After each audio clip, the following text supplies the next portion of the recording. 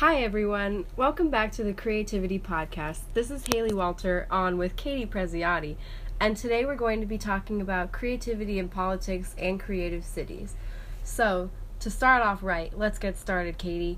What makes up a creative city? A creative city basically tries to re-envision a city from every single angle, whether that be politically, socially, economically. To me, what makes up a creative city is when they can find a very common problem in a city and kind of find a new approach or fix to that that has never been tried before. Things like, education and waste, and kind of finding a solution to that that's never been tried and seeing how it goes. So, for the listeners, can you actually give us an example of a creative solution to a problem such as the ones you've described? Definitely. So kind of going back to the problems with waste, San Francisco actually has a really cool program right now where they're trying to get to zero waste by 2020. As of 2013, 80% of San Francisco's waste is recycled or in compost. So they're trying to really, push that in their city and kind of get their citizens to really take that seriously and try to push for it. And they actually offer, free compost bins and free recycling bins and everything like that to really kind of make it simple for their constituents to do so. But kind of going back to creativity in politics, can you tell me about a time where you saw creativity in politics that didn't really work out? Yeah, so these are kind of my main examples for my presentation with the Trump logo and the Ted Cruz Christmas ad.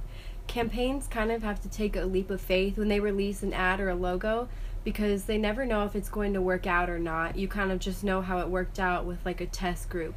So, like I said, with the original Donald Trump Mike Pence ad, the T and the P were trying to be this creative new ad that was different, but they actually looked kind of weird and offensive, and so it did not appeal to the voters at all. And additionally, like I said, this was seen in the Ted Cruz Christmas ad, where it was supposed to be a funny SNL type parody and a play off of Christmas classics that we all know, but it ultimately kind of came off as confusing and bizarre to the voter. They don't know if it's real or not, or if he's just trying to be funny. So you never know if the creativity is going to work out or not. The voters just end up having the last say. So, Katie, back to you. What are some obstacles, and why isn't every city creative? There's kind of three main obstacles I touched on. The first one being politicians are really only interested in getting reelected. This is true. Yes, very much so, I'm sure you know. But instead of, setting out really strong foundations to then build programs up on, they look for quick fixes and kind of just quick solutions that work in the short run, but then ultimately fail and kind of waste money. So instead of really kind of trying to make a better environment for their constituents, they are selfish and really only worry about themselves. The second thing was that the urban machine kind of just needs to keep running. To get anything done in a city or in politics in general, there are so many licenses and laws and permits that you need, and so it really slows down the process to like almost a crawl. So kind of creative energy and juices kind of get lost in like all the chaos, and creative ideas really never break the surface. And the last one is, if it ain't broke, don't fix it. So true.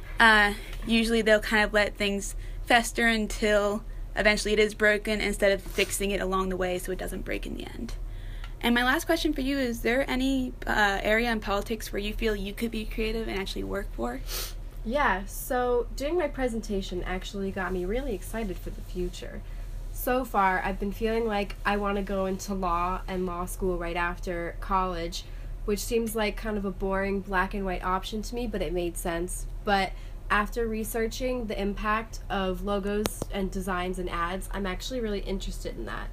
To have creative reign over my designs and see how they can influence the public and public opinion would be extremely cool and a great opportunity to expand my creativity.